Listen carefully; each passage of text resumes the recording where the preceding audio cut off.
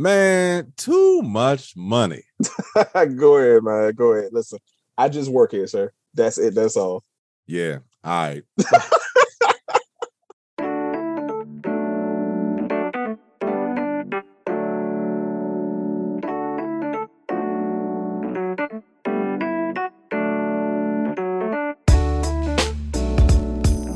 Welcome to the third episode of the Morally and Intellectually Ingenuous, Sometimes Disingenuous podcast, folks, where we talk about morally and intellectually ingenuous, sometimes disingenuous things. Today on the show, I can probably guarantee you it's going to be a little bit more disingenuous than ingenuous. That is because I have my dear friend and brother on, Brandon. What's up, dog? What's good, bro? How you feeling, man? Hey, man, another day, another dollar, another 15 cents. We gotta change that. I need to see some residuals. We need to get to 50 at least, man. Yes, get to 50 at least. Not everybody can afford $1 million worth of shoes that you have. So. Sir, I just work here. I don't do anything else but that. I show up. I do what I'm supposed to. Something slides across my desk every now and again. That's what executives say. Yes, folks, me and Brandon met in 2016, I believe. Yeah. If you heard the first episode and you heard me talk about my former profession, where I talked about carrying a weapon, well, me and him worked together. So praise God that life is over. Thank you, Black Jesus. See, disingenuous already. Thank you, Black Jesus. Thank you, Black Jesus. Yes, me and Brandon, I wasn't close with a lot of people I used to work with, but he is one of the people that I still keep in touch with, and somebody that I call a friend and I would say brother, but probably big brother because he's about 30 years older than me. Jesus Christ. Like 74? Damn. So the reason why I asked Brandon on, you guys, is because the last episode what we did with my best friend Amber, she talked about a lot of topics dealing with Black women, dealing with women, and as far as mental health. And you guys heard me say that I couldn't speak on that because I'm not a woman, so that is not my place. But this time, I am in my own territory. Facts. And Brandon is one of the few men, especially few Black men that I know who knows the importance of being emotionally vulnerable as a man, knows what it's like to hide those feelings for a while and they come out in not a good way. And that's why we're so close, because plenty of nights working at night, man. We used to work at night together. The overnight shift, and plenty of nights, man. I talked him off a bridge. He talked me off a bridge, and whew. Sometimes we stand on that ledge together. Yes. 1, 2, 3, jump. But when I was getting this podcast together, y'all, Brandon was one of the first men that I thought about reaching out to, because he is not afraid to be transparent in his past. Now, with the difference of the last episode, who I've known, Amber, like you guys heard me talk about, I knew her for known her for 13 years. Brandon, I've known a little less time than that. So his story is a little bit more brief in my mind. So that's why he's on here to talk about this. But yeah, man, what's up? Man, I could sit there and say life is good, but that'd be an understatement, honestly. Really? Yeah. I can't say how blessed I truly am. Mm-hmm. And because at some point it does start to sound braggadocious, and that's the last thing I ever want to sound. Mm-hmm. But to underplay what not only God has been able to do for me, what God has embodied and empowered me to do, allowed me to do for my family what I never thought I would ever see in my lifetime personally. Wow, that's deep. So if you mind me, man, start from the top, man. So I know I see all them Jordans sitting behind you right now. It's don't ignore that. Ignore that. Don't worry about that. Yeah. It's like 10. It's like 10. Yeah, okay, it's 10 in one row. Yeah, man. So start from the top, man. So you said the big man upstairs has led you a long way, but where'd you come from? for the most part, born and raised Southeast Washington, D.C. Mm-hmm. For the most part, both parents were drug addicts. Mm-hmm. Father wasn't really around, but in most cases. Mom was on, her drug of choice was mainly crack. His was heroin, kind of raised by my grandmother more so or less. Grandma passed away when I was 12. Ended up in foster care. From that point, kind of bounced out and around from foster care. My mother tried to step back into place, but the relationship never was the same. That's one thing I would say. It never was the same. And it left a lot of scars.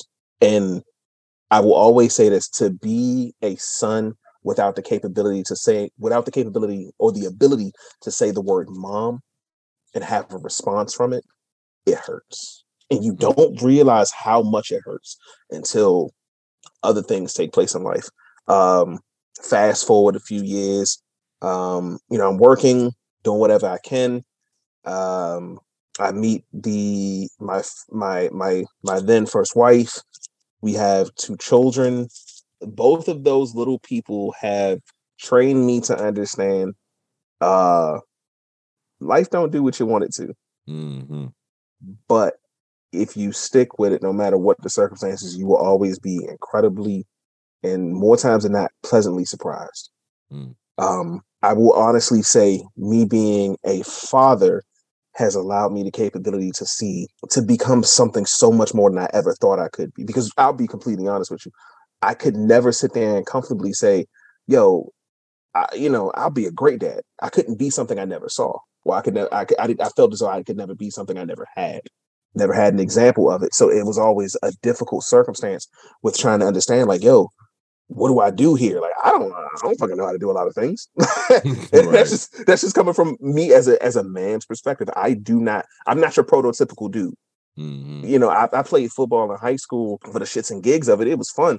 But like, for the most part, bro, I'm not watching the game on Sunday. I'm probably gonna saddle up and watch, cartoons or some comic book shit, or I'm going to allow myself to have fun with my video games or do something like that. Mm-hmm. So the quickest thing I always thought about was the factor of, what do I bring to the table as a father for my kids? I want to make sure they at least have their essentials. It constantly pushed me into a place where I've only been able to elevate myself, and it's come in some scars. Don't get it twisted. Lord knows it's come in some growing pains. Fast forward from there a little bit, my first marriage kind of dissolved, disintegrated, and I end up running into the current woman I'm married to, the love of my life. I can honestly say that woman has propelled me to heights that I didn't know were even possible. Like, real life, and I'm speaking from where I stand at. You don't realize that there are glass ceilings until you start crashing through them. Like, imagine hitting a goal and you like, oh, okay, well, what's next? And then the next thing, and the next, and you're just like, wait a second, this wasn't supposed to be possible. Not coming from where I came from. Right. The fact that I'm alive from this perspective is a blessing. And nobody growing up where I grew up at actually is. They either gone or incarcerated. So, to find not just a person who encouraged that, but saw so much potential, I can honestly say the reason why I am where I am came from a large benefit of her believing in something that I didn't even know was there. Oof. Man, see, I knew this was gonna get deep, but I didn't know this was gonna get deep that damn fast. It's crazy because, like, she sits there and tries to say all she did was encourage me, but I'm like, you don't realize, like, that's the equivalent of sitting there saying, well, all I did was water a flower. It's legitimately the equivalent of sitting there saying, well, all I did was water this rose. All I did was make sure it had sunlight. All I did was make sure that, the area around it was clean. These plants win awards and prestige beyond our means. And honestly speaking, I'm still in growth mode. Like, I'm still growing. And it's come from the fact of surrounding yourself, not just by a circle of individuals, but your right hand, your rib, your ace, your partner, your heart, your left lung, whatever you want to call it, the woman closest to you believing in something inside of you that you can't even realize you didn't know existed. That shit is almost unbelievable. And it hasn't come without its pains and its and my own ignorances, and going back to what I said before, the circumstance of not calling out the word mom and not having a response. And not because the person is off this earth, but because the person chooses not to. That makes me think about a quote. It's not really the same thing, but it's like in the same sport. Malcolm X, in his autobiography, he had said that betrayal is often worse than death, because you can conceive death. You have no choice but to wrap your mind around it and live with it. This person left not on their own accord, right? But they didn't have a choice. But when someone betrays you, that was a choice. Yeah, that was a choice, and they're still here. So and it stings, because we always try to go for this line of like, well, I just want closure. I just want to understand. No, we want to satiate some small part of us that wants to give a reason why they did what they did, and hopefully not feel as bad. But at the end of the day, shitty people just kind of live in this world. Yeah. I honestly couldn't see it being any other way. Like when I look back on my life, I do wonder, like, God damn, what would have happened if this would have did this, or if this would have did this, or if I'd have made this turn instead of this turn, if I'd have went this way instead of that way. At the end of the day, there's no regret behind it, because everything that I am has made me who I am. Everything that I've been through has made me exactly who I am, and has put me exactly in the place where I sit right now. And I couldn't be more blessed or more thankful for that. Yeah, man. That's not gonna lie to you. I didn't know you was gonna get this deep with it. God damn. I mean, nah, we're just talking. We're just talking. Yeah. We're just talking. We're just talking. The point where you touched on, where you said, and I'm paraphrasing you, but you would talk basically about how with your father not being there, there were certain things that you didn't know how to do. Of course not. Now, as close as me and you are, of course, we come from two different backgrounds. Facts. And, my father has always been there. And I remember, this man taught me how to tie a tie when I was 10, taught me how to cut my own hair, probably younger than that.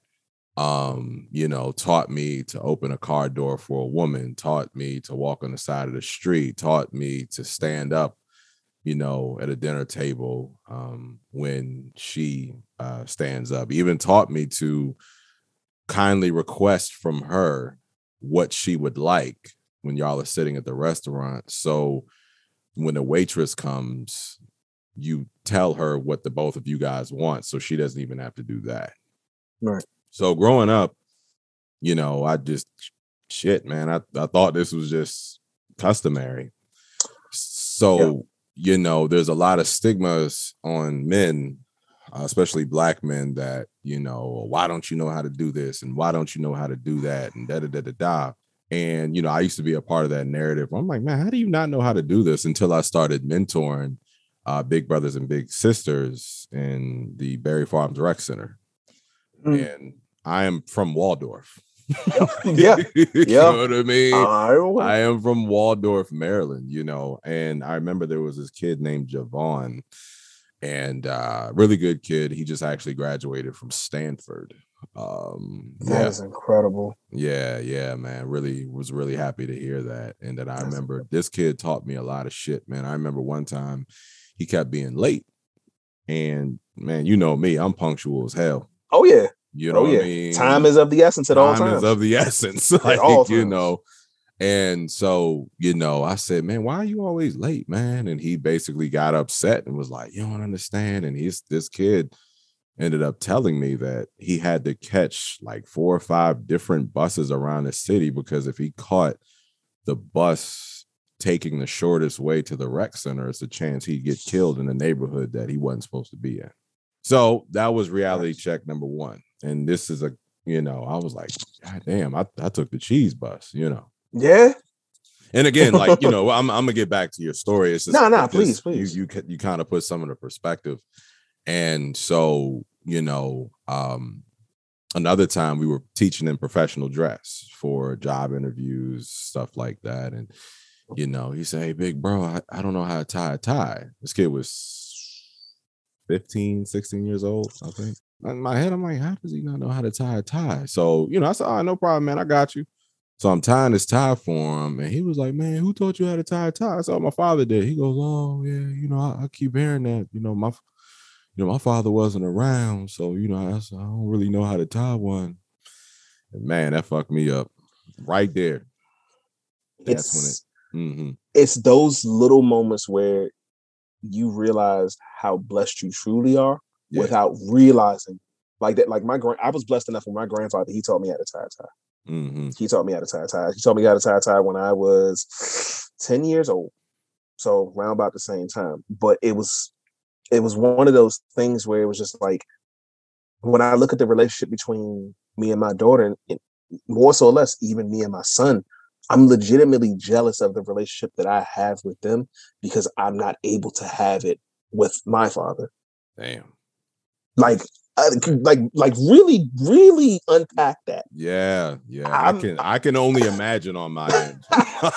You know what I mean? Like, and the thing is, I hear you talk about your father in a way where like this man seems larger than life. Like legitimately speaking, between the paintings, between being a man who knew what the word man meant before it got so frayed. Right. It hits because you're sitting there like, damn. Well, I personally started to wonder, like, damn, well, was I not good enough to ever have that? Was I not ever deserving enough to have that? Well, shit, man, make me feel bad. No. Here's the thing. It's a blessing because at the end of the day, these are questions I had to find my own answers to. At the end of the day, I kept wondering, because keep this in mind, I am one of 8 on my my father passed away.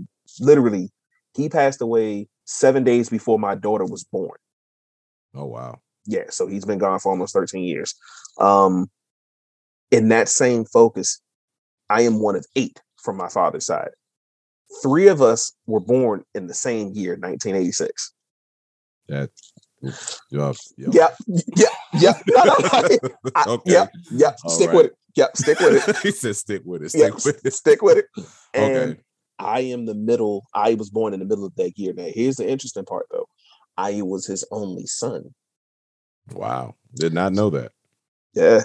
And it's crazy because you sit back, and I used to sit back and wonder, like, damn, it's only one of me, but he still found time to, make for my other siblings when he wanted to. It would bother me because I'm like, damn, I'm the only boy here. I'm the only young man here. Am I not good enough? Just in that regards? Am I missing something? Right. And I had to do so much digging and destruction and rebuilding, and still destruction and then rebuilding, to try to figure out why I always felt as though I was never good enough. And that's a damn hard thing for a young man to have to run through, especially in a world where you're looking at the circumstances as a young Black man, where statistics, realistically speaking, for kids who grew up in my area, me making it to my 16th birthday was a milestone. Me making it to my 18th birthday was a milestone. Me making it to my 21st birthday was just all right, there's a blessing in there. It's unheard of. And then to tack on the fact of no police record, no arrest record, nothing that would scar me from moving forward in the future. That was one of those moments in time where it was just like, there's something bigger here, and I still don't fully understand it. At the age of 35, I still don't fully understand or wrap my head around it. But I will say I am doing my best to go through whatever God has planned for me. And in the midst of that, still trying to unwrap and unpack all the irritation, the pain, the you name it, considering the fact of not just having your father, but not just having your mother as well. So to feel essentially orphaned in that circumstance, but damn, what happened? Right. Like, what genuinely happened? it's wild because I'll never forget this. Quick question. Did you have a good childhood or are you funny? Is that rhetorical? It's a legitimate question in a sense of when you figure out the answer, it lets you know, because unpack what I just said. Did you have a good childhood or are you funny? I had a good childhood. People use humor to filter their pain through that prism of comedy. Oh, wow. I didn't know that's where you were going with it. That's why when people sit there and say, yo, did you have a good childhood or are you funny? I'm one of the funniest people I personally know. And I'm like, yes, I can vouch for that. and I've been told that more times than not, because where I dig from a lot of times is a place of pain. Right. And I'd never thought about it. I never paid attention to it. Like, nah, you just, in the harshest moments and times, I'm sitting there usually about to crack a joke. Like, I'll never forget, we got called over to my grandmother's house. And this is when we found out my father at that time had died. He had a heart attack and he passed away. And how old was your father? Just curious. Maybe 51-ish. Wow, that's young. He bro, I can't make this up. He was literally jogging on Wheeler Road and he had a heart attack not even a mile from my grandfather's house that he was living in. Wow. And I'll never forget, I'm in the living room, my whole family's sitting there and everybody's kind of like crying and kind of real somber and everybody's kind of being consoled in one way or the other. And I remember I had gave him my computer to work on and I never got my computer back. So in the midst of that time, I'm sitting there like, I was like, yo, he's really, really gone. And everybody's like, yeah. I was like, damn. So who gonna give me my laptop?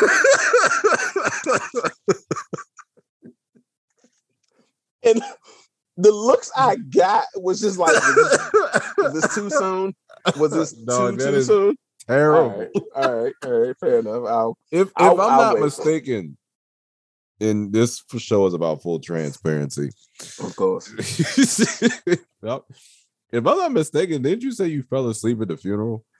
So, which brings me to my next point. Yeah. I remember. So, folks, real quick, this is why it's called the Sometimes Disingenuous Podcast. I told you it's gonna get bad for it's gonna get real raw. It's gonna get real raw, and this is gonna get real bad real fast. It's interesting because the weekend of his burial, of his funeral, that Thursday my daughter had just been born, which was July 9th. That Friday was my birthday, July 10th, and he was buried on July 11th, which was that Saturday. Whenever I tell anybody that, I call it the world's greatest weekend. And people be like, the fuck are you mean? I was like, listen, I couldn't stack this up in a better way, because when I started saying, it was like, yo, what is wrong with you? I was like, nah, like really think about it. There was a life that came in. There was a life that came in the day before. I had the moment of recognizing where I was sitting at in my present point. And there was an exit of life on the other end. And weirdly enough, it was all through the same line. Like that couldn't be written any better way. That was, bro, that's God's pen if none less. But I go to the funeral. I'm sitting up front and I think I'm probably like in the second row, and I'm kind of sitting there and I'm just like, man, it was a long night. And I'm kind of nodding in and out as, you know, they're giving the sermon or whatever. And I remember sitting up, like finally kind of snapping out of it. And in my right shirt pocket, I had a Snickers. And I remember sitting in the second row of a funeral, eating a Snickers at my father's funeral. And the worst part about it was, like, I'm thinking, all right, nobody can really see me. They're video recording it. So when I get a copy of the DVD, all you see is me sitting at the front doing this. It was just like, okay, well, I'm gonna be me. I'm always gonna be me. That is definitely true. I'm always gonna be me. And folks, I have been out with Brandon and his wife together. His wife is the female version of Brandon. little less pain. A little less pain. But in all actuality, something that I desire my damn self, because the two of these people together, yo, you think I'm crying now. But anyway. It's that moment, but I had that moment of like, yo, it's a good ass Snickers bar. But as they begin to set up for the repast or whatever, I remember sitting at the table with the family, and I guess he had a bunch of friends around, and the guy walked up and he shook my hand. He was like, "Hey, how'd you know June?" I'm like, he was my dad. And he's like, "You his son?" Nah, June ain't had no son. I'm like, he definitely did. And he was like, "Nah, June didn't have no son. Like we would have known if he had a son." And every time I have to sit there and validate the fact that you're like, "Nah, I was his son." He then brought more people in to kind of like, "Nah, yo, did you know June had a son?" And before I knew it, I'm standing there amidst of anywhere between 3 to 5 people validating the fact that, like, obviously the face looks exactly like the nigga. Like, what do you want from me? Right. And I kind of grabbed my cousin. I was like, I gotta go. And he was like, where you going? I was like, I can't stay here any longer. I can't be here. He was like, all right, well, I'm coming with you. So I hugged my grandma, and she was like, where you going? I was like, I can't do this. Mm-hmm. And everybody's thinking, oh, Brandon's more emotional. He's having a break. Like he feels something. You just don't understand. Like, everything that I tried to work through, the fact of not having, to have that shit smashed into your face like that, right? To not even be a thought to the people who were essentially closest to him. Like, damn, this is where we are. Yeah. So it kind of drilled a point home that I didn't know I needed or wanted. And you were how old again? 23. That's young to be unpacking all that. 23 years old, and I had to eat that. So I found me some time, and I went at that time. I think I went back to the hospital and just kind of sat with my baby girl and then her mom. Yeah. So it's those moments in time where, like, I'm learning things now so I can teach to my kids, whether it be, hey, this is how you change a tire, or this is how you do an oil change, or hey, listen, this is how we just bought a house, so now I'm doing things around here. Like, this is how you mount a shelf. Right. This is how you measure it out, and this is how you check for, the stud and all those different things. And these are things that I know. YouTube University is a bitch, though. Yeah. YouTube University is a blessing, but it's one of the things where it's like I can't constantly sit on the heels of I don't know, so it is what it is. No, I got to figure it out, because everything kind of starts here. Everything is starting kind of where I sit.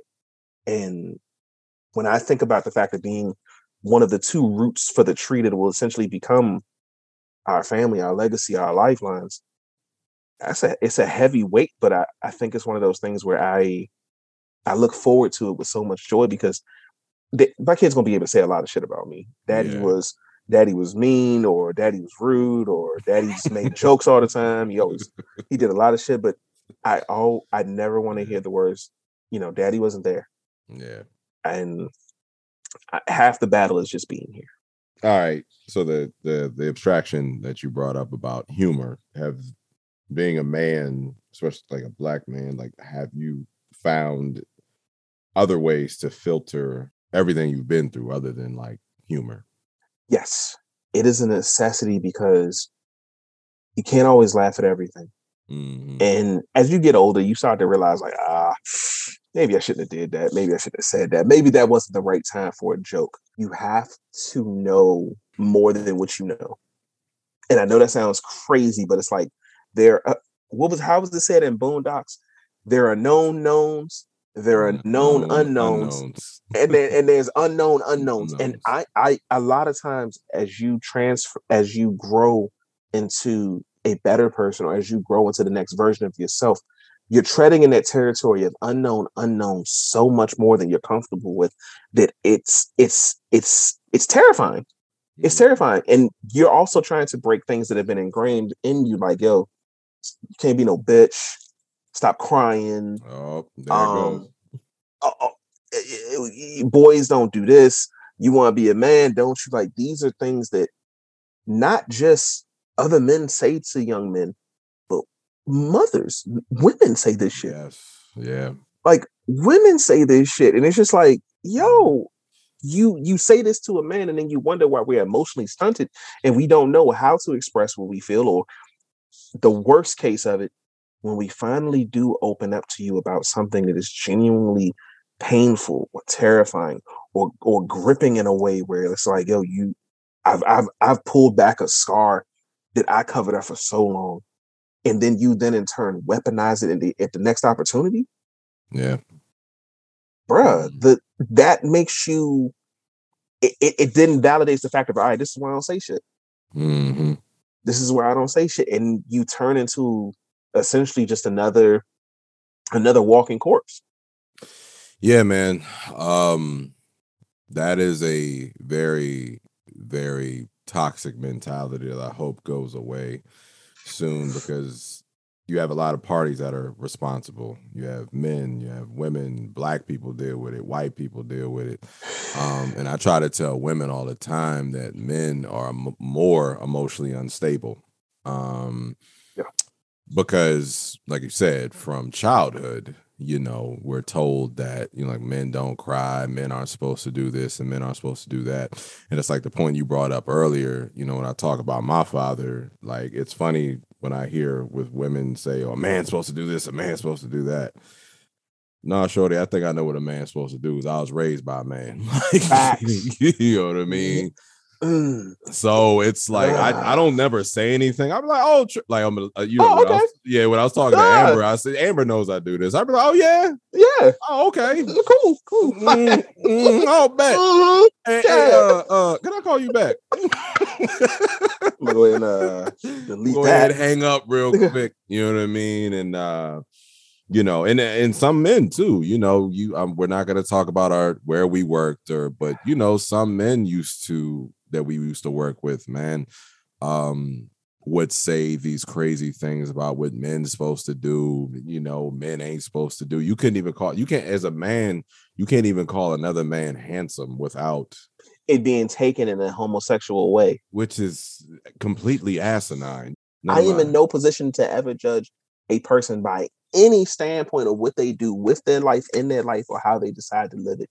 If you are happy, content, and essentially satisfied to look yourself in the mirror every morning, bro, you better off than most. Exactly. Like, I know, and the show isn't about dating, but here and there I'll throw some stuff in there about it. And I know, like, a woman will be like, oh yeah, so how do you like women who wear this type of hair, or this type of makeup? I say, look, I want you to do whatever it is that makes you feel secure in yourself. Facts. Because when you're doing things and you're insecure, I've been there. I've dealt with someone like that. Right. I don't give a damn what you do, what you wear. Just be happy and be content with who you are. Facts. And kind of going back to as far as, like, the men can't be emotional thing. I wasn't raised with the mindset of like that. Like, my parents never said, oh, you can't. It was never none of that. But I kind of, it was like, oh, yeah, I can't cry. And I'll never forget, man, I was pledging in my fraternity. And, throughout the whole process, I was just, the quiet one. I didn't really talk a lot. You know what I mean? I kind of was, because I hated it, really. Yeah. Sounds like such a great time. Yeah, it sucked. So I remember we were all sitting together in this room. It was me, my LBs, and my dean or whatever. And then, like, my dean is just ripping us a new asshole because, we messed up about something. So this is towards the end of the process. And, like, this whole entire time for the last 3 to 4 months, I've just been holding everything in. And I remember my my girlfriend at the time, she would always be like, you all right? You go, yeah, I'm all right. I'm good. I'm good. I'm all right. And I'm like, damn, I can't let her see me like this. So I remember my dean was like, y'all gotta get y'all shit together. And so he starts going around the room. And Kenny pretty much just like not blasting us individually, but kind of like just holding us accountable, right? Facts. So he gets to me and he's he goes, Spencer, mind you, yeah, I'm quiet the whole time. Everybody talking except me.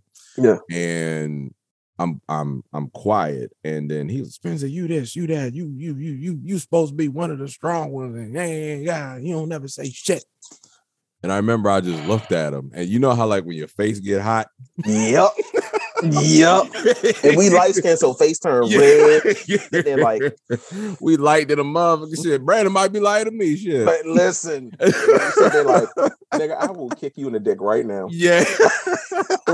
Like and right I'm sitting now. there, lips quivering and all this other shit. And the reason why I was like, I can't let this out because all these men are staring at me, right? And I remember I just go, I can't do this no more.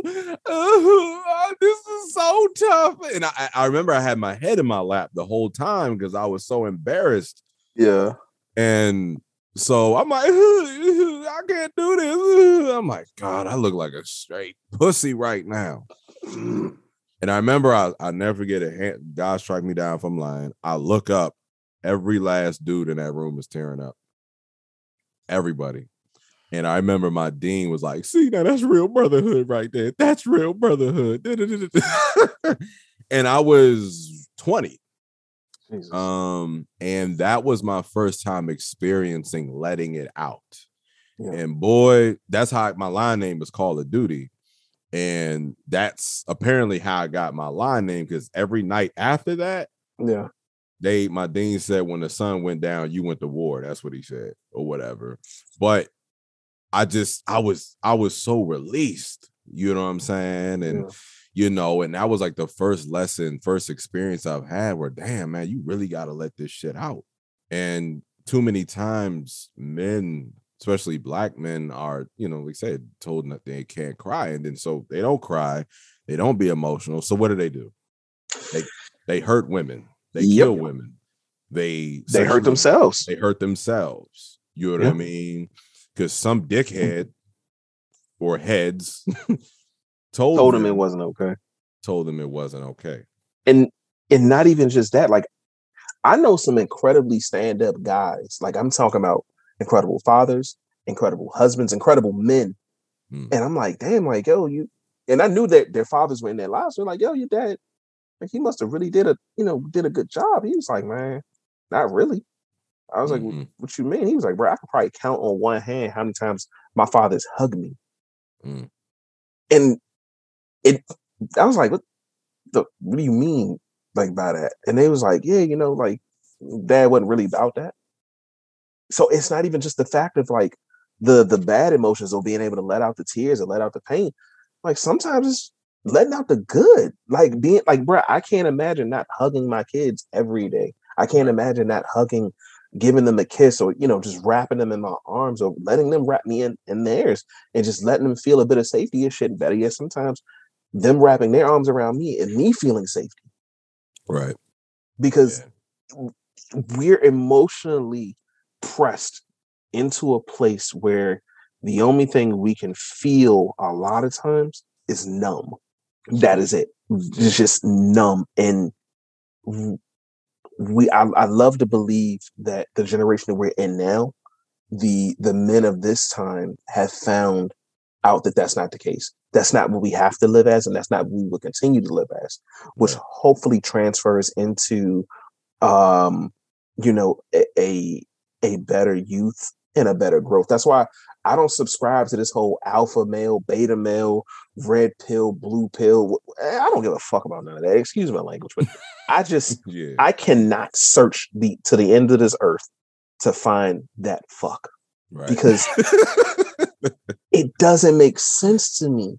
What is, I mean, shit, while we here, what is the blue pill, red pill? So red pill is women are only here to use you. They're gonna take whatever they can from you. You need to be aware. You need to stay hip.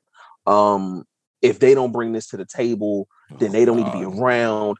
The blue pill is women can never do anything wrong. It's all our fault. Best way put, it's your Kevin Samuels versus your Derek Jackson. Oh God.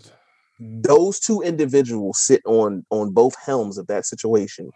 And it's just like, I swear to God, if both of y'all niggas fell off the face of this earth, I wouldn't blink twice. Yo, I rarely say I loathe anybody. Them two fools right there, man. We're not gonna go into that, but no, it just is what it is. It is right. At the end of the day, I don't care what you do. If the life you live is working for you, whether you work 4 or 5 jobs and your wife stays at home and she takes care of the kids, or whether you stay at home and take care of the kids and the missus goes out and she's the breadwinner. If you are happy, if you are content, and that situation works amongst the two of you, that's all that matters. Right. No, I'm saying that's why I said earlier that term man has become so frayed. Right.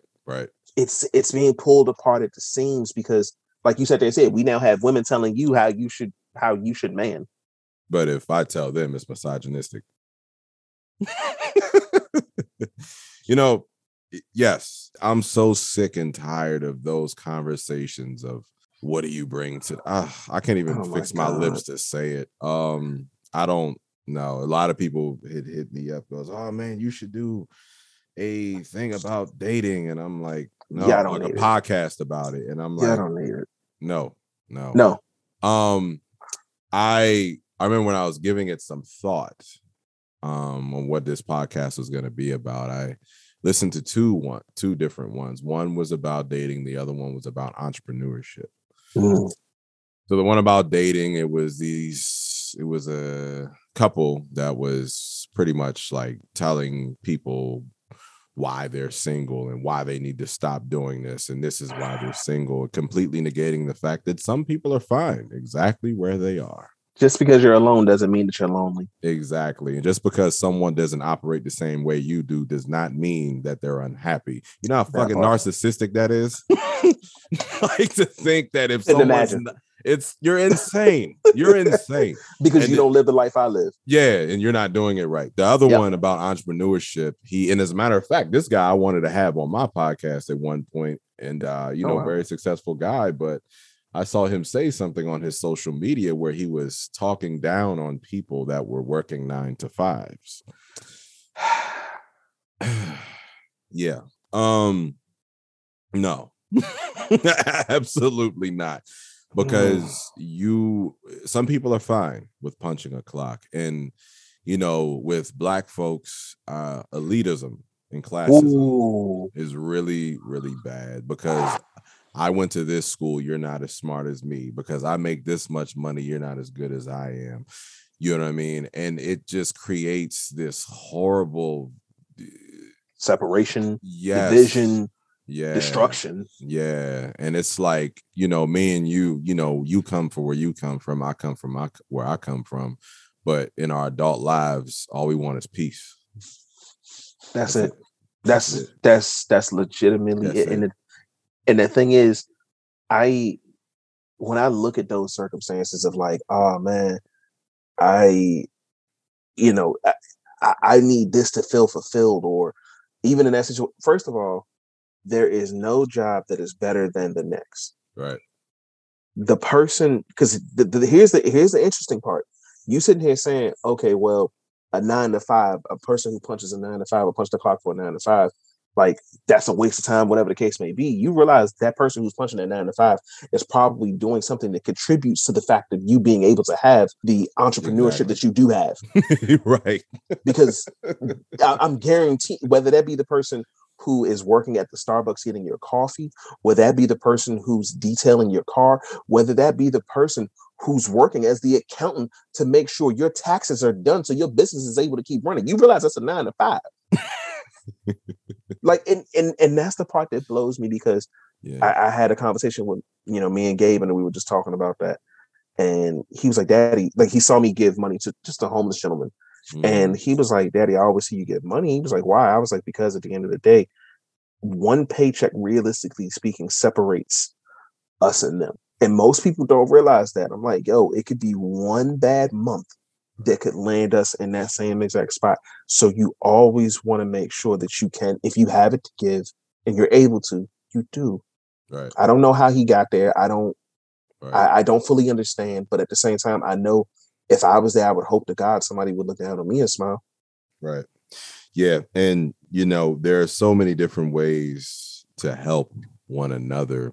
Another thing that I don't like is, as far as like shaming someone for their job or shaming someone because their relationship status. I don't like when say one of, like, for example, when voting season, when, the Biden, whatever, that election was coming by, a lot of people didn't know how the Electoral College worked.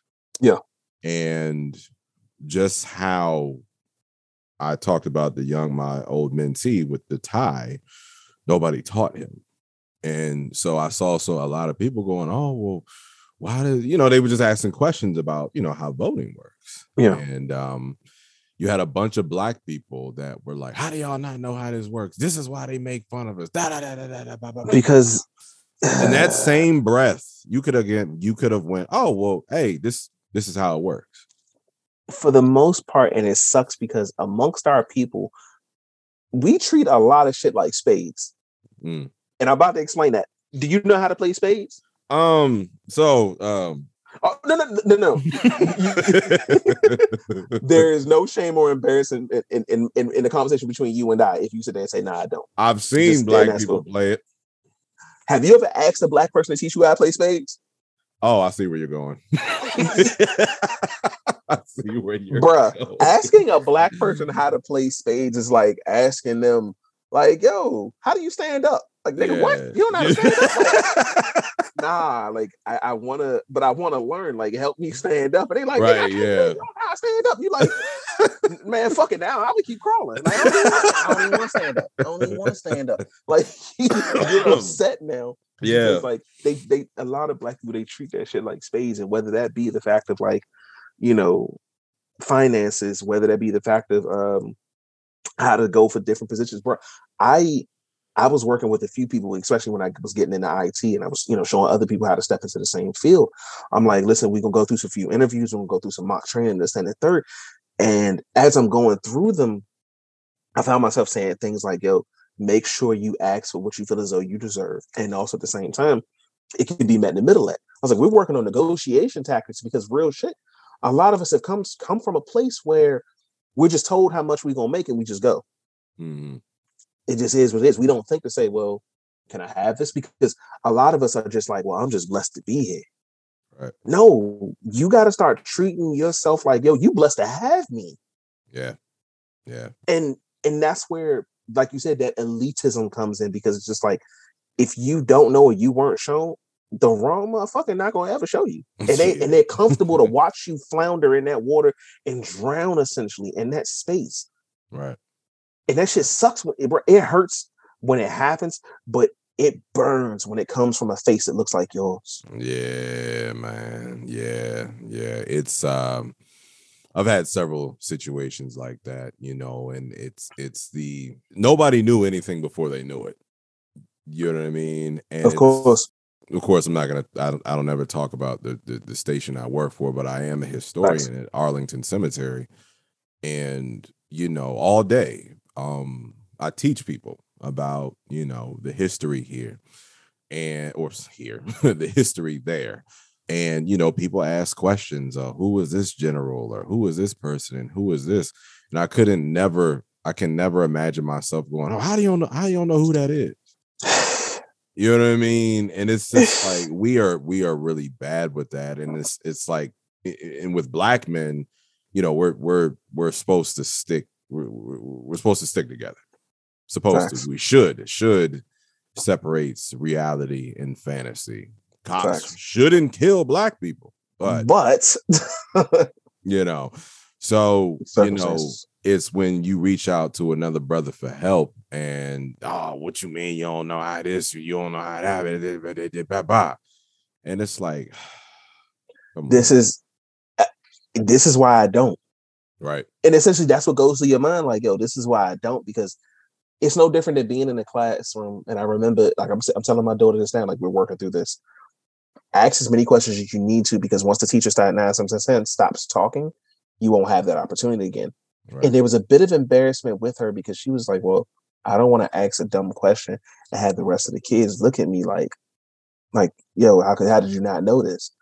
I was like, at the end of the day, this is why you ask the question. Mm-hmm. So you find out, but we all grew up with this. Some of us were either blessed enough to come out of it. Some of us were, or some of us just kind of stayed in that space and we kind of waved through it. Yeah. It hurts when you don't feel safety amongst the ones that look like you to sit there and say, yo, teach me how to play spades. Right. Like that's what it's. Teach me how to play spades without somebody damn near flipping a table. There should be at least one person be like, yo, come on, I'm gonna show you how to do this real quick. It ain't that big of a deal. Yeah. You know, again, this concept goes in so many different ways. It goes in professionalism, it goes in romance. I remember I'm not gonna say his name, but me and you both used to work with him, and really, you know, dope ass dude. And he invited me to his wedding a couple years ago, and I'll never forget. And I'm saying this because you're married, and so you know what this is. And the pastor had said to the two of them as he was marrying them, he goes, "Now starts the day where you become a student of one another."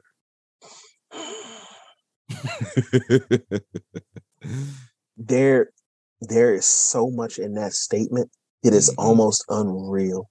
Right. Because every day you are learning something new about your partner in a way where if you are in it, if you are truly in it, you crave it because you want to know, like, yo, I know you may, I know Ebony, she likes tea before bed. And I used to let her kind of rock on that. Like she'll usually like a, you know, some like nice little cup of tea. She found out that I knew how to make a mean ass cup of tea where it's not scalding hot. Right. And you can actually have it immediately, because what she'll do is she'll get it. It'll be too hot. She'll sit it down. She'll forget about it. Now it's cold. Oh, right. Bro, I just found a time in the microwave based on, you know, the amount of water. Yo, this is perfect. You can sip it and be okay. In that same frame, you want to learn about your partner, because here's the thing. In a marriage in a healthy marriage, and one that is you want to see last, you're watching two individuals grow within each other without growing apart. Right. So you have the capability to expand and become yourself, your best version of yourself, without the other person feeling slighted. And a lot of times people keep just sitting there thinking like, oh man, you know, relationships are 50-50 or marriage is 50-50. No, it's not. It's really not. It's really not. It's really not, because there are gonna be some days where you're gonna be at the front of the stage with the microphone, and your partner's gonna be in the back with the tambourine, and there are gonna be those days where you in the back with the tambourine and your partner's in front with the microphone. Right. At the end of the day, this is why I stand on the fact of, for those who are close to me, your success, I treat it as just as much as my own. I'm going to do my best to clap the loudest for you. I want to see the best things happen for you, because at the end of the day, not only do you deserve it, but it also pushes me forward. We have reached a new topic of this time. You talked about this. No, real quick, man, before I go into that, my parents, they're together 40 years this year. Congratulations, man. And I was there a few weeks ago, and I was doing something with the dogs, and they didn't know I could hear them. And 40 years now, my mom said, "Spencer, do you want a peanut butter and jelly sandwich?" I said, no, I'm fine. She goes, okay. And so my father was like, oh, well, I guess if you make it, I'll take one. So my mom, whatever. And like I said, they didn't know I heard this conversation. And so all I hear is, what are you doing? And so my mom was like, what? And then he was like, why are you taking the crust off your sandwich? And she was like, because I don't like crust on my sandwich. I don't like that. He was like, see, that's what you could get growing up. How you grew up, I couldn't afford to do no crust. I had to eat everything. I had to eat everything. And so he was like, "How long you been doing that?" And she was like, I don't know. I never ate like crust. And my dad's like, 40 years. I never even knew that. You see where I'm going with it? You know what I mean? Yep. So there's no amount of time on this earth that's gonna make you know everything about the person you're with. Shit, there's no amount of time on this earth that's gonna make you know everything about your damn self. Yeah, exactly. Exactly. Come on, and it's funny you say that, because being in this new season, I'm learning so much. You know, in my early 30s, I'm learning about what I will deal with and what I will not deal with. And things that I will not deal with are things that I used to deal with willingly. Yep. You know what I mean? Happily, sad to say. I'm learning a lot about that. But no, as far as when you say clapping for success, I think me and you spoke about this before we got on here. And I talked about it on the first episode of this joint. And I had said, yeah, when you reach a level of success, a lot of people don't want to see you happy. It is the craziest thing I have heard. I think the one that bothers me the most is when I hear someone say, "Oh, where they get that confidence from?" Jesus Christ. And it's Jesus Christ. Hold on, bro. Like, you don't know what that person has been through to get to the point in their life where they now do have confidence. Strength. You know, so when you have close people, you know, in your life that, you know, when you reach a level of success, you know, me and you be in the gym, you know what I mean? And, you know, with men, it's always this, and correct me if I'm wrong. What's your max bench?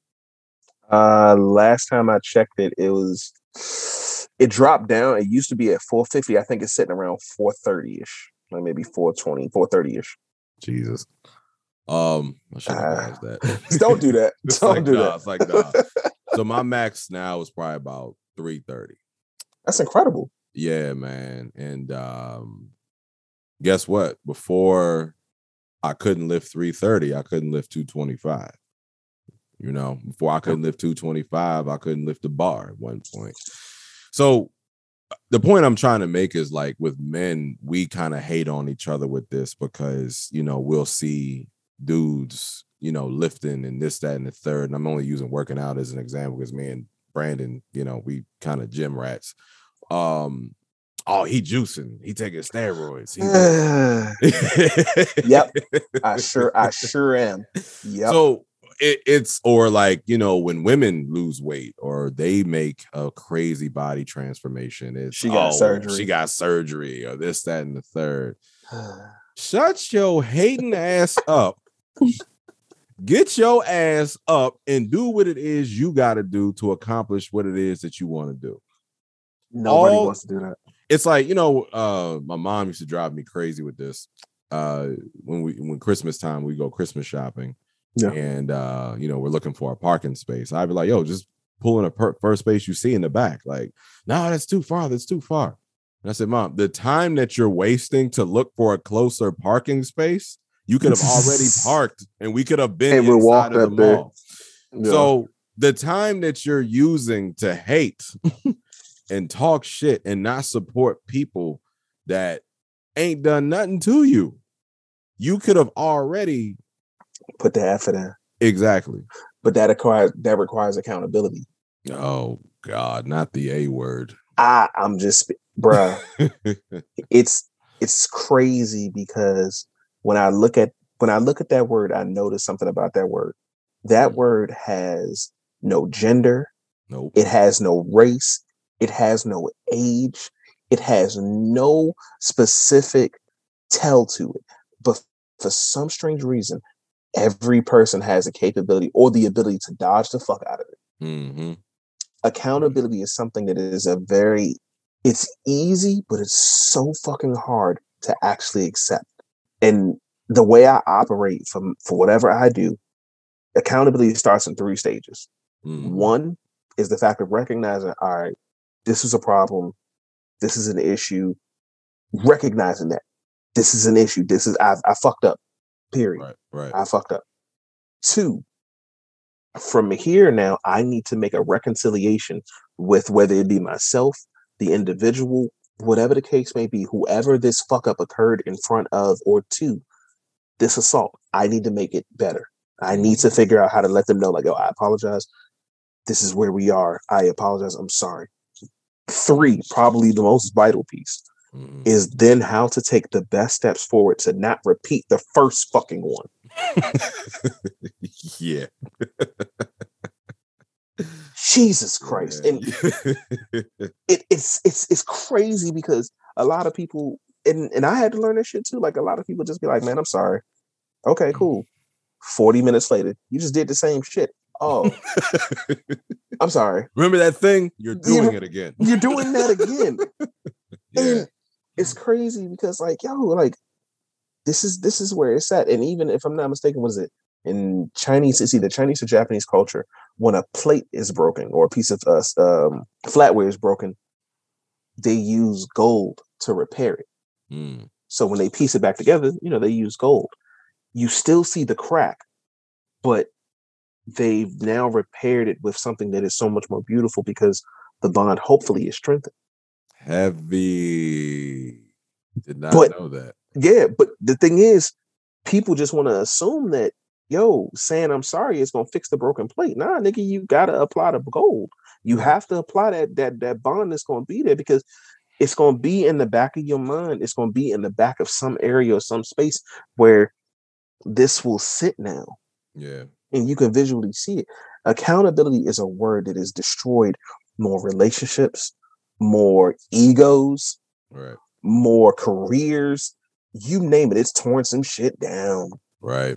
And it's, it's a really bad stereotype for women, especially Black women. Me and you don't subscribe to talking shit about Black women at all. Oh, hell no. Hell no. It's a very bad stigma where it's like, oh, accountability is kryptonite to women and Black women. That is complete bullshit. That shit is kryptonite to humans. Period. Across the fucking board. Because I don't care who you pray to, who you fucking. You know what I mean? When you put it in both of those situations, you're getting on your knees. Yeah. It don't matter. I have seen everybody of all aspects struggle with accountability. Shit, I'm probably the president of that former club, you know what I mean, where everything was everybody's fault. But I remember my father growing up, he used to say, you got an excuse for everything. Yeah. I did. I heard that. Everything you got an excuse for. And I was a kid when he used to say it. I'd be like, no, I don't. And now there's an excuse for the excuse. Yeah, man. Growing up, my father used to always say that, and of course, my parents, man. I talk about my father a lot, but of course, my mom is someone to talk about too. And she's just as amazing as my father. So both of them used to put me, up against the wall and being like, "Oh, you have an excuse for everything." And now that I'm older, like, I actually find it more relieving to going, oh, damn, my bad. How is it that, because sometimes, I me, man, I'm a super positive, optimistic person. And I stand by this. If you have any issues with me, most likely it's kind of something your fault. You did. Yeah. Because I get along with everybody. But I'm human, and there are things that, sometimes I've said in the past where I don't mean to say, and this, that, and the third or whatever. So a person, will say, oh, I didn't appreciate that. And, the younger me used to be like, oh, well, I only said it, but or I'm sorry, I did this, but now the definition of the word but and negates everything else that was said before it. Right. True tales of a narcissistic person, by the way, who does that. Facts. So now, hey, I didn't like that shit. My bad. Fault. What exactly did I say or what did I do? My father's really good with that, man. I remember this is a short story, but my girlfriend from college, she had a brother that was in prison, and I had another brother who unfortunately passed away from AIDS. And my father, he makes a lot of jokes, man, and he's a happy-go-lucky person, always has been. And long story, but he had said something that he really didn't mean, but it kind of hurt the person I was with. Yeah. So, you know, she didn't cry right there, but in the car, she kind of like started crying. And, you know, I told my father about it and he just like melted. And, you know, he goes, "What's her number?" And I give him the phone and he calls her and he goes, "Honey, I'm sorry. I didn't mean to say that. Da da da da da. I truly apologize. Blah, blah, blah, blah, blah." You know, and she's like, "No, it's fine. I appreciate you calling. That means a lot." And I remember when he hung up the phone, I remember exactly in the house where we were sitting. He goes, "Okay, I'll never bring that up again. And as God's my witness, he never did." You know, and that's where I that's get accountability. That's accountability. That's accountability. You know what I mean? Accountability in all forms. So, you know, when we do things to each other and we hurt people on accident and it's not out of malice, you know, we don't mean to do it, but you know, person calls you on your shit. I know the last episode Amber was saying that ain't nobody gonna check you faster than the person you in a relationship with. And a lot of yeah, right. And that was true shit. Whew. Right. And a lot of times, you know, we can't, you know, we think, and you'll never hear me speak on marriage. Hell, that's why I got you on here. Oh God. Shit, I don't even speak on relationships. Like, you know what I mean? We definitely fucked up now then. Yeah. You know what I mean? So, you know, when she said that, I was like, damn, yeah, that's some true shit, you know, and you got to be ready to, you know, romantic partner, family, work, whatever, you gotta be ready to own up to it, you know. And if you're not at that mature place, man, you know, you have a lot of work to do, and that's fine. It's not an overnight process. You know? It takes time, or even said, you start to recognize what friendships you honestly have based on if you know for a fact you did something completely fucked up. And the person who calls himself your friend doesn't go, "Man, nah, that was messed up." Yeah. Like you were over the line, you were overboard with that. That's not okay. Yeah, yeah. If they completely backing your bullshit, that's not a great thing. I talked about that in the last joint, the fan club. The fan club. Real quick, man, before we get out of here, I want to ask you one last question where you've talked about your wife. For those of y'all who don't know, plenty of nights working with Brandon, all this man did is talk about his wife. So mixing that, the last thing I want to ask you, how has your wife, being a Black woman, dealt with you and your emotional vulnerability? She has championed it. She has pushed for it. She has been the one allowing me the grace to understand the shit that I didn't even know I needed to understand. She has been my anchor in the midst of me navigating the unknown unknowns of my emotional journey to become whoever I am still becoming. And she understands, like, yo, life was a little rough, right, but we now have the tools to make it better. And I know for a fact it may take you a little time to come to that point where you're even comfortable enough to say, "I need the help," or "I want the help," or "I just don't want to be this anymore." She doesn't throw it back in my face. She doesn't make me feel less than because of it. And at different points in times, I will find her recognizing it and showing the appreciation just for the fact of, like, I appreciate you for taking the effort to do this. I notice you don't do this anymore. I notice that you've made a healthy stride to do this. When we first started off in our relationship, I was kind of like Krakatoa. I would see one thing and kind of let it happen and be like, all right, well, whatever, it's not that big of a deal. And I see something else again that would kind of add on to that. And then it would so on and so on. And it would start to pile up. So when I'm finally at my breaking point, it could just be like, "Yo, you left the fork on the damn on the side of the sink after I just cleaned the kitchen, and now I'm exploding about shit that was like 3 months ago." Right.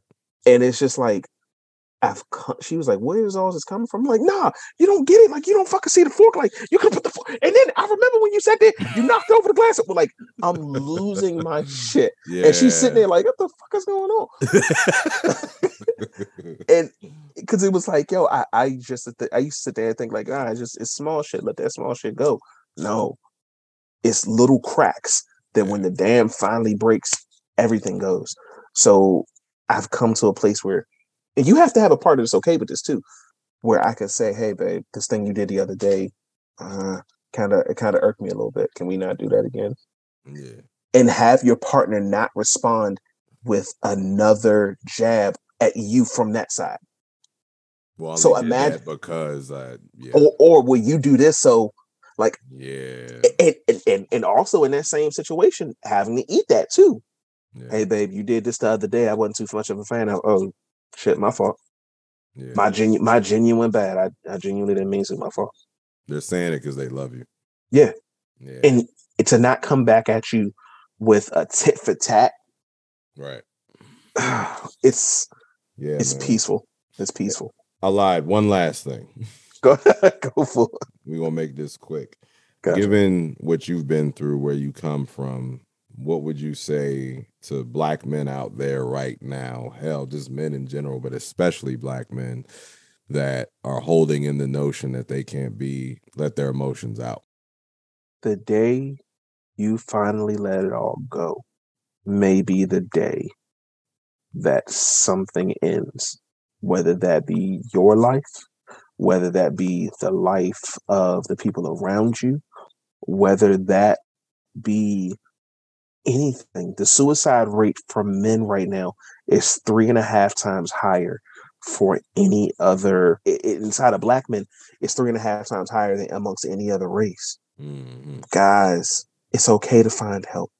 It's okay to feel. It's okay to cry. It's okay to be in pain.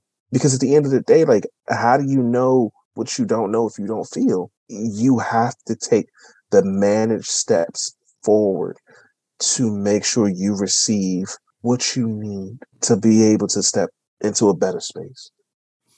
And there it is, man. I could not agree anymore. Only thing I got to add to that is, fellas, there are so many outlets.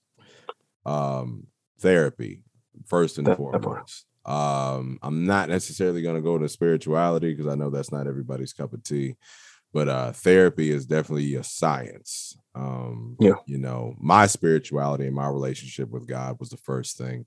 And then the working out, man, that shit's healthy.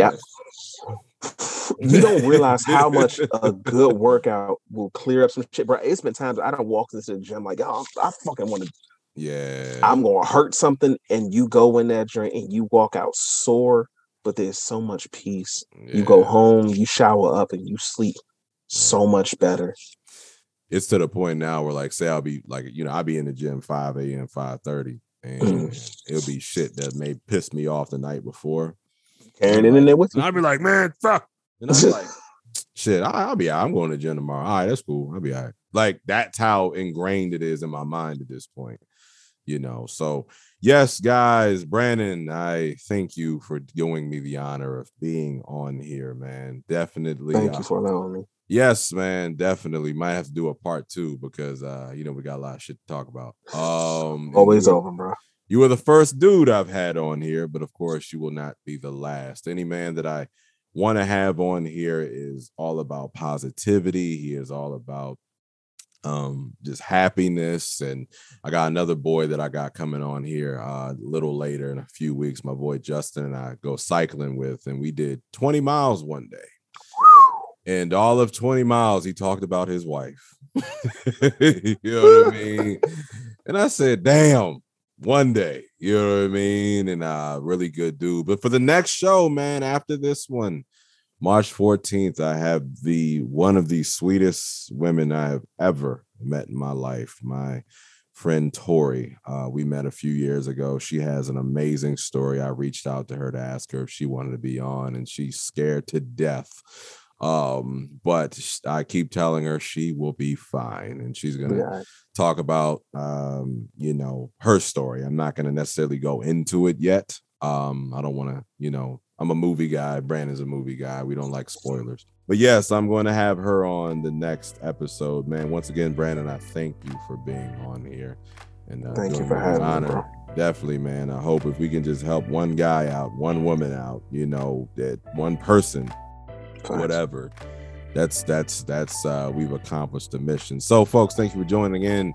this episode of the Morally and Intellectually Ingenuous, Sometimes Disingenuous podcast, where we talk about morally and intellectually ingenuous, sometimes disingenuous things, such as eating Snickers at funerals. It was a good Snickers.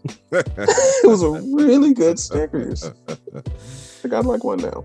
All right, player. Until next time, I'm gonna try to get in the gym with you, man. We're gonna lift that 600 pounds. Oh shit, it's gonna be a long day. Jesus Lord, I'm with it though.